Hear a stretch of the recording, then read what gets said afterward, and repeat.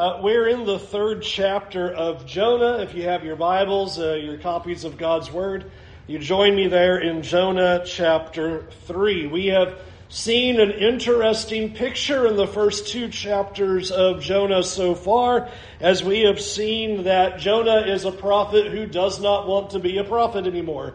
He had been told to go up to Nineveh rather than go and preach to Nineveh. He went the opposite direction. He's gone down to Joppa, down into a ship, and ultimately down into the sea because he has tried to get away from the presence of God and has no interest in repentance or anything to do with God whatsoever.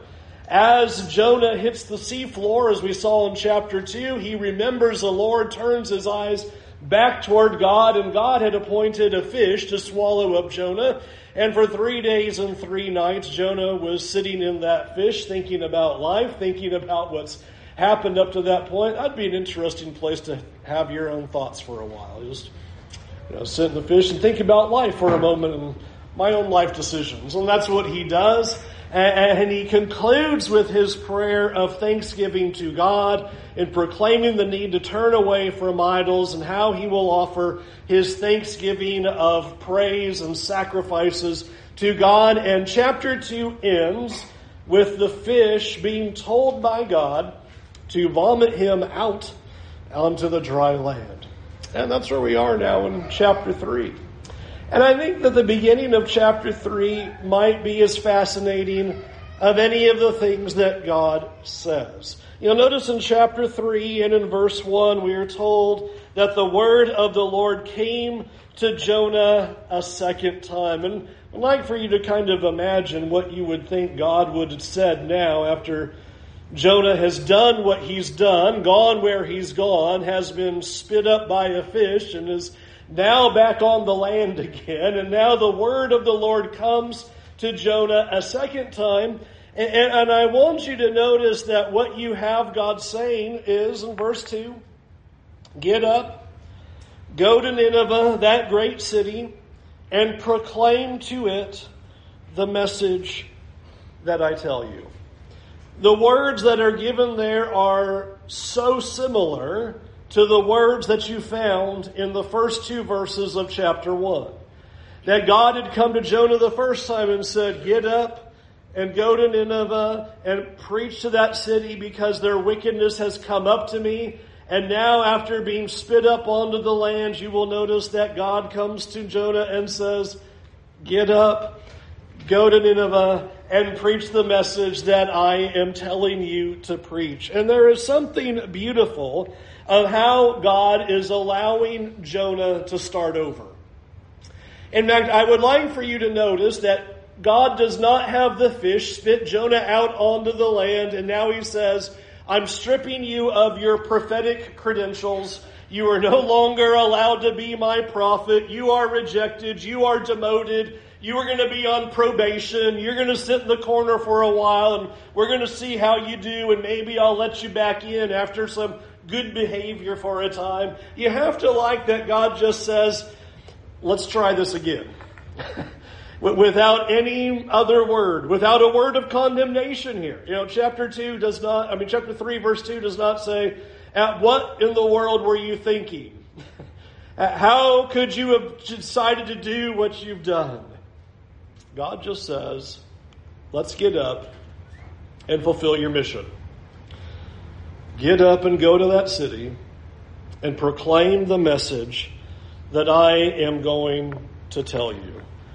And one of the things that we have been underscoring in this series is the relentless grace of God. And I want you to appreciate how God comes to Jonah here and just says, in essence, let's try this again. Why don't you go and do what I've asked you to do? Go up to Nineveh. And you have God pressing a reset button for Jonah. Let's try this again. And let's go and proclaim God's word. You'll notice then what Jonah does. It tells us in verse 3 that Jonah now this time goes to Nineveh. Last time Instead of going up, he went down. He went down to Joppa. Now he goes up to Nineveh. And we're told there in verse 3 that this is a really big city. To go across the city and proclaim this message is going to be a 3-day journey. So you can imagine that it's not just going to be 5 minutes of telling the town, hey, everybody, here comes God's message. But he's expected to spend 3 days to get the word of God proclaimed against this large city. As a reminder, Nineveh is the capital city of the great Assyrian Empire. And so this is a magnificent city. It is a large city. And now Jonah's going to go preach to it. And that is exactly what he does. In verse 4, the first day of his journey, first day of his walk in the town, verse 4 tells us that he cried out, 40 days more, and Nineveh shall be overthrown. A very simple message, not very complex. Hey, everybody, you only have 40 more days, and God has decreed destruction upon the city of Nineveh. And I think this is a very interesting proclamation. You know, I wouldn't call this a seeker-sensitive message. You know, if you think about, all right, what are you going to go tell them? And it says that he's supposed to preach the word of the Lord. Some people are very critical of what Jonah says, but it tells us there in verse 2 that he's supposed to proclaim the message that I tell you. And I believe the message that he told Jonah was 40 more days, and the city's going to be overthrown. And so day 1 walks into the city, 40 more days, and the city is going to be overthrown. You don't have Jonah going around taking a poll, asking them, you know, what are you looking for in a God? Would you be interested in serving him? I know there's some things that you might not like. Maybe we should, you know, ignore some of those things. It's not a message to try to see what everybody likes. It's just a simple message of, here's what God says. Your wickedness has come up to God. And you only have 40 more days, and now the city is going to be overthrown. And so Jonah proclaims that very message. And just as a quick reminder, as I've highlighted in the Jonah series, and we looked at a little bit more in depth over the past few weeks in the Sunday night series, when we were in the book of Nahum, which was also prophecy against the city of Nineveh. Nineveh is a wicked and cruel and terrible and hated city. Nobody liked Nineveh in the world. You might remember the book of Nahum said, nobody's going to be sad when you go. They're all going to be cheering and clapping when you finally fall. This is a terrible, cruel, awful, wicked, hated city. And that wickedness has come up before God, and that's why this judgment must come. It is time for God to bring justice. Their wickedness is great, and even our history books tell us of that truth. But what is particularly fascinating is what you read in verse 9. I don't know that you would have expected a cruel, wicked, awful city to have this response.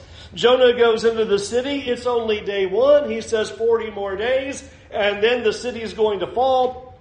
Verse 5 we read, and the people of Nineveh believed God. They proclaimed a fast. And everyone, both small and great, put on sackcloth. This is a fascinating response. I think there's an intended contrast. When Jonah heard the word of the Lord the first time, he went the other way. When the people of Nineveh hear the word of the Lord, they believed God. And you will notice that they go through a process of showing repentance, both small and great. Now, proclaim a fast, and everyone is going to wear sackcloth. That's not really a thing that we do these days. Sackcloth was this really scratchy, uncomfortable material. And you would put it on to show your mourning or to show your sincerity of your grieving process. In fact, one of the times that we read about this kind of self-humiliation is King Ahab. The one time you read King Ahab of Israel have a repentance, it says that he fasted and put on sackcloth, and God saw that heart of repentance and accepted it. And you're seeing the people do that here. They are lowering themselves before God. They are proclaiming a fast. They are going to be crying out to God. They are wearing sackcloth to ultimately show their repentance, to show their desire to turn back to God before it is too late. In fact, if that were not stunning enough, you'll notice in verse 6, and when news reached the king of Nineveh, he rose from his throne, removed his robe, covered himself with sackcloth, and sat in ashes. Even the king is moved at hearing the proclamation of God. And I want you to notice he goes through the very same activities. He's going to fast. He's going to wear sackcloth. In fact, the wording of the picture here is beautiful, that he gets off his throne and sits in ashes. So he is lowering himself and counting himself as everyone else. He does not see himself as above the Word of God, and he joins in with the people with this picture of repentance. And I want us to see that the picture that we read here about this city and about this king gives us some of the best pictures of what God is looking for with an idea of repentance. What true repentance looks like. And the first thing that you see them doing is humbling themselves. Repentance is a picture of being willing to lower yourself before God. You are hearing what God says and you accept what He says because He is the authority. And here even the king does not say, "Oh, don't you know why I'm king?" Which is useful to think about, because how many times did Israel's and Judah's kings hear the word of the Lord and said, "Yeah, but I'm king and I don't care what God says." And here is the king of Nineveh, ruler of Assyria, a great world empire. And he humbles himself before God. He lowers himself before God. And what is beautiful about what he does in verse 6 is he doesn't care what people see about him or think about him. This is not kingly to do at all. For the king to get off the throne and to fast and cry out to this God and to wear sackcloth, how uncomfortable and degrading. How humiliating. To sit in ashes. The king of Nineveh is sitting in ashes. But he doesn't care what the people see and what the people think. Friends, this is so important with the idea of true repentance. True repentance does not care about public perception. True repentance owns the sin and does not care who knows about it. This is, I think, a great contrast to the failure of King Saul. He is a fascinating study.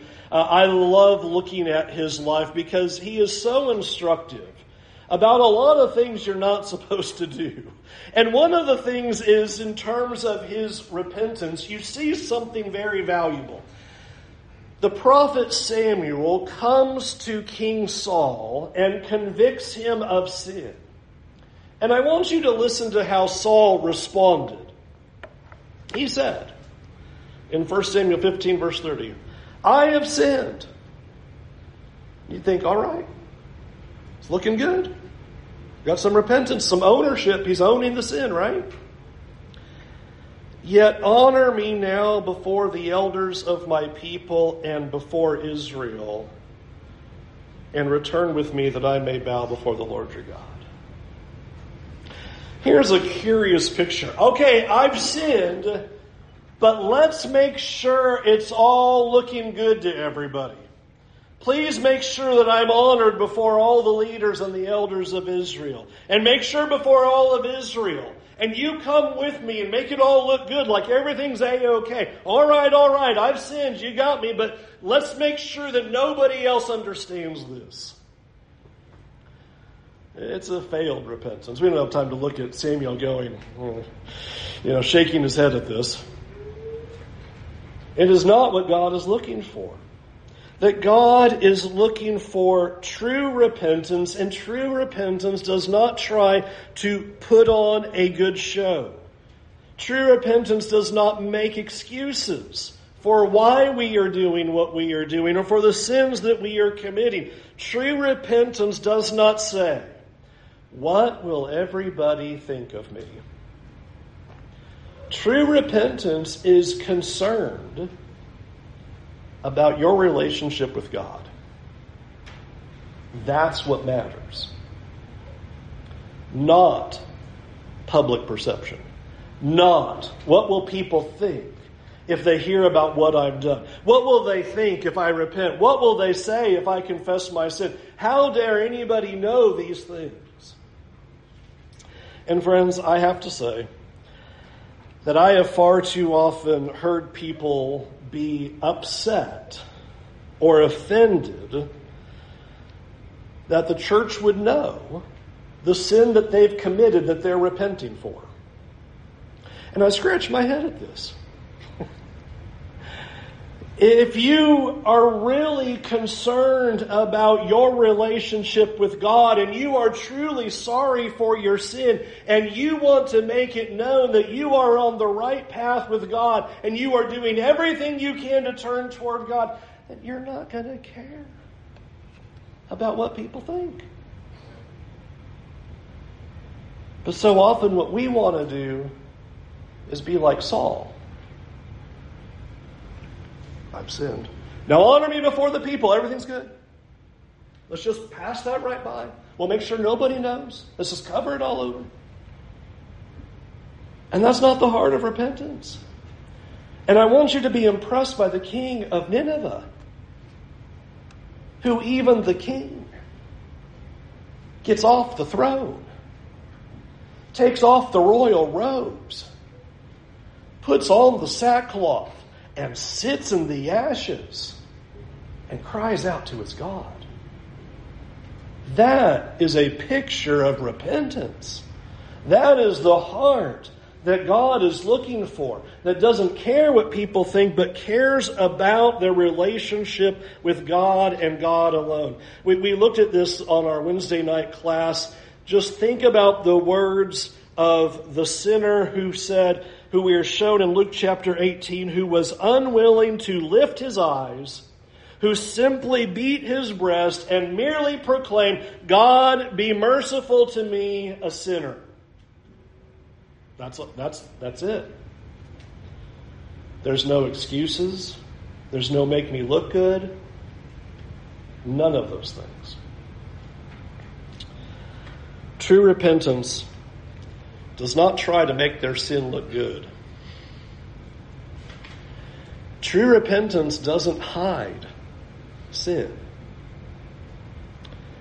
But true repentance comes before God and knows what matters is what God thinks. That's what matters. And these people, verse 5, everyone, great and small, believing God, proclaiming a fast, putting on sackcloth, even the king of Nineveh doing likewise. And notice what he does in verse 7. In verse 7, he offers this proclamation to be made throughout the city. By decree of the king and his nobles, no human being or animal or herd or flock shall taste anything. They shall not feed, nor shall they drink water. Humans and animals shall be covered with sackcloth, and they shall cry mightily to God. I want you to hear the picture. I wonder what a scene that had to look like. Don't you wish sometimes there was a video of some of these things? Not only are all the people fasting and wearing sackcloth, here he says, put it on the animals too. This is going to be wholesale repentance. We're going to make everybody fast. We're going to make everybody uncomfortable. This is going to be all of us humbling ourselves before God, small, great, animal, everybody, to try to communicate to God that we are turning back to Him. And not only that, look at the rest of that verse. In verse 8, all shall turn from their evil ways and from the violence that is in their hands. You want to know something else that's very important in a picture of repentance? Is the determination to stop doing what we were doing. Repentance is not, I've sinned, now let's make sure nobody knows so that I can get back to hiding my sin tomorrow. He makes a proclamation. Everybody needs to stop doing the evil they're doing. If we are going to have a heart of repentance before God, there is a devotion to God that says, I've got to stop sinning. I've got to stop doing evil. It is not merely turning to God and saying, I'm sorry for the sins that I've committed, but willing to make a massive change to our lives. And you see that pictured here. Let everyone turn from the violence. Let everyone turn from their wicked ways. And I want you to notice the motivation. Look at verse 9. Who knows? God may relent and change His mind. He may turn from His fierce anger so that we do not perish. I want you to see in the king as well as in the people, they are inwardly convicted, which led to an outward change in their words and in their behaviors. They're so internally convicted that they say, we need to stop the evil and the violence that we were doing. And I want you to notice that motivation, because who knows if God will relent? Who knows? God may listen to our plea. He might pay attention to our repentance. And this whole calamity and this whole disaster may be averted. Who knows? God may relent and change His mind. What a picture. And what a hope that you see the people having here. It's a very simple process in thinking about, will God turn when these people turn from their sin? Now, I have to restate before we look at what happens next. These are not good people who've done just a couple things wrong. These are not good moral people with a few little flaws. Sometimes like we like to look at people in the world. Oh yeah, they're pretty good people, but they're just here and there. This is a terrible, wicked nation. This is an awful, cruel people. And now the question is asked. Will God relent if such people turn or not? Look at verse 10. When God saw what they did, how they turned from their evil ways, God changed His mind about the calamity that He had said that He would bring upon them, and He did not do it. I had originally titled this The God of Second Chances, and I thought that's not accurate. We're going to have to call this lesson The God of Infinite Chances. This is a stunning response that God relented from the decreed disaster that He had said. He said 40 more days and this city will be overthrown. You would think there is no chance, no hope, no way. Jonah walks into the city and says, it's all going to go in 40 days. The people are convicted in their heart. They offer a fast before God. They wear sackcloth. They turn from their evil ways. And God sees what they did, how they turned from their evil ways, and He relented. Friends, what we often miss is that this is the character of God. That God relents if we will repent. And that is a message you see so many times in the Scriptures. I don't have time to share them all. I'll just give you one. Do you remember when Israel was worshiping a golden calf out in the wilderness after God had just rescued them from Egyptian slavery?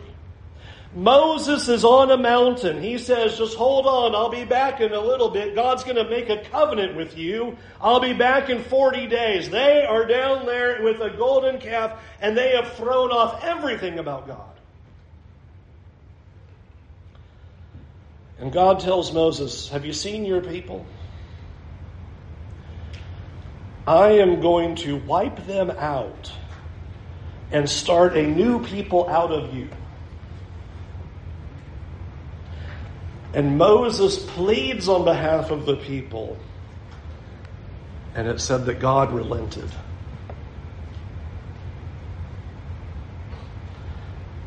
God relents if we would just repent. Listen to how the prophet Joel said this. Jeremiah. Prophet Jeremiah chapter 18, verse 7. If I at any time declare concerning a nation or a kingdom that I will pluck up and break down and destroy it, and if that nation concerning which I have spoken turns from its evil, I will relent of the disaster that I intended to do it. That's Jeremiah's prophecy. If I make a decree of judgment and the people stop and turn back to me, I will relent. I will receive that repentance. And the rest of it says the opposite. If I say prosperity and build this place up, build and plant it, and it does evil in my sight, not listening to my voice, I'll relent of the good. It's in your hands of how you want to approach your God. What an amazing picture of who God is. And I want to zero in on this one major point. That God can change the outcome if we will change. Back in chapter 1 of Jonah, the captain of the ship comes down to Jonah and tells him, you need to call out to your God. And he says in verse 6, maybe he will take notice of us so that we will not perish. God take notice? Yeah. When Jonah turned to the Lord, God took notice and rescued him. Pressed the reset button for him and said, let's try this again. And when the city of Nineveh turned to the Lord along with the king, God relented and gave a fresh start and did not bring the disaster that the city deserved. We serve a God of infinite chances. And God will change the outcome if we will change. In fact, I believe the Scriptures are very strong in this picture. There is only one reason why God will not relent from judgment. There is only one reason that He gives over and over again on why we would receive the just punishment and wrath we deserve because of our sins. There's only one. God won't relent if we don't repent. In Acts 2, if you've grown up in the pews, you know the scene so well. The Apostle Peter stands up. And he starts teaching the people that they have crucified the Son of God. They have crucified the Messiah who came to save them. And he tells them that Jesus has risen from the dead. And it told there that the people are cut to the heart. They're devastated by the message. And they ask a simple question. What should we do? First word out of Peter's mouth. Repent. That's what God is looking for. Is it begins with a heart of repentance. It begins of a people who are seeking God. So friends, God is not merely a God of second chances or of third chances or of fourth chances.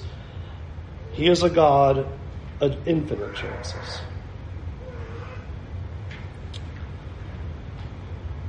And I don't know where you might be in your life right now. I don't know what you might be going through. I don't know what sins you're grappling with. I don't know where you are in your relationship with God, on how close or how far you feel from Him. But I know that you can turn back to God and push the reset button. That is one thing that God is consistent about. Your sins are not too many. Your sins are not too horrible. Your sins are not too grave if you will just repent. If you would simply humble yourself before God and receive Him as the authority of your life, to cry out to Him, not only sorry for sins, but without excuse. Without excuse. These are my sins.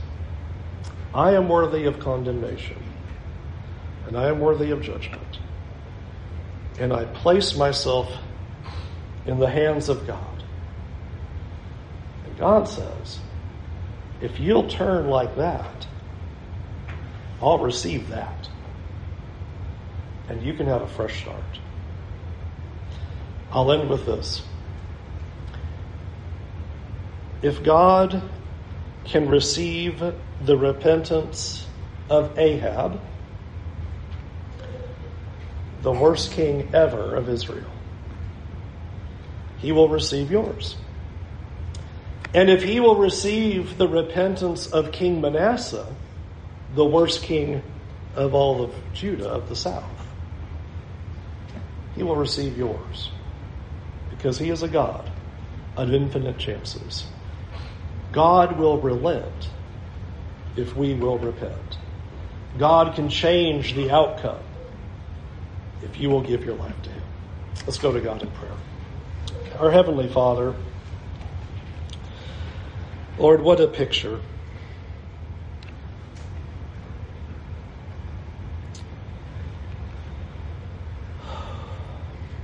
Lord, I pray that we would always see that this is your character.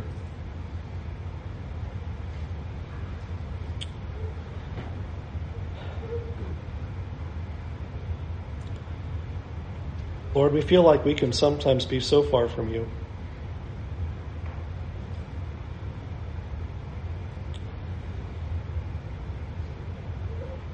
That you have forgiven us so many times that there might not be any more room for you to take us back. Lord, we have failed you so often.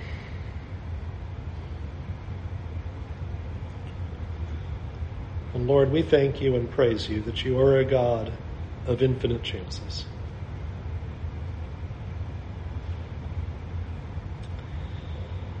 And Lord, I pray that our hearts will always be convicted by the evil and the sins that we commit.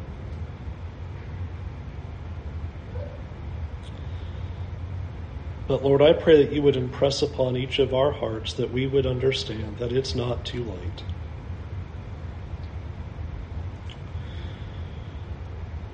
Lord, Satan discourages us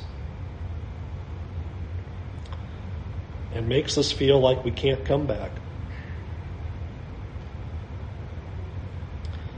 So Lord, I pray that you would help us to see you as a Father whose arms are always wide open. And Lord, I pray that we would come to you without excuse. Lord, forgive us for our excuses that we make for why we sin, why we refuse you. Lord, forgive us for when we have been more concerned about public perception about ourselves than what you think about us.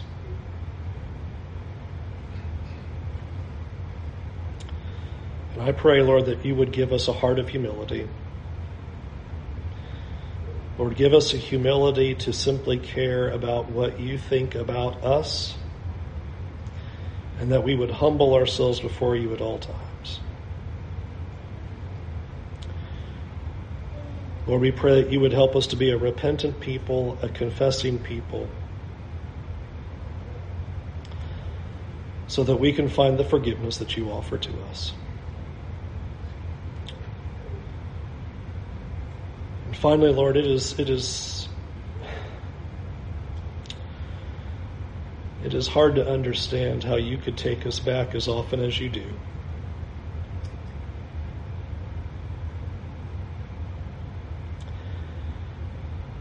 We feel like we should be demoted. We feel like we should have some exclusion put upon us.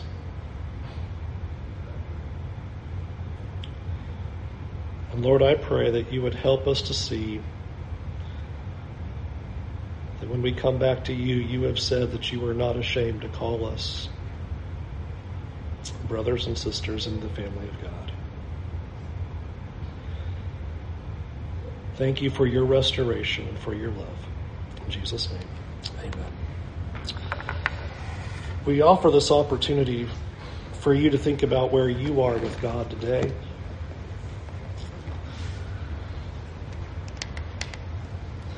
Satan can really, really come at us hard and make us think that there's no path back. And I hope that you'll hear the grace of the book of Jonah, and that you'll hear the message of this third chapter. He heard the sailors, he heard his wayward prophet, and he heard a wicked city with its wicked king. He'll hear you too. Would you come to him today? Would you decide today to turn away from sin? That today needs to be the fresh start. Today needs to be the day to start over and start walking with God. To turn away from the life of sin that you know is empty. It's filled with pain. It's unprofitable. And instead walk with a God who loves you and will carry you to eternity with him. Will you repent today? If you have not been immersed in water for the forgiveness of your sins, you follow up with that. Turn from sin. Confess Jesus to be your Lord and Savior, the Son of God who died for your sin, and give your life to him by submitting to baptism. We would love to help you in any way to come to the Lord Jesus this very day. You can let somebody know next to you, or you can talk to me afterward, or you can come forward now while we stand and while we sing.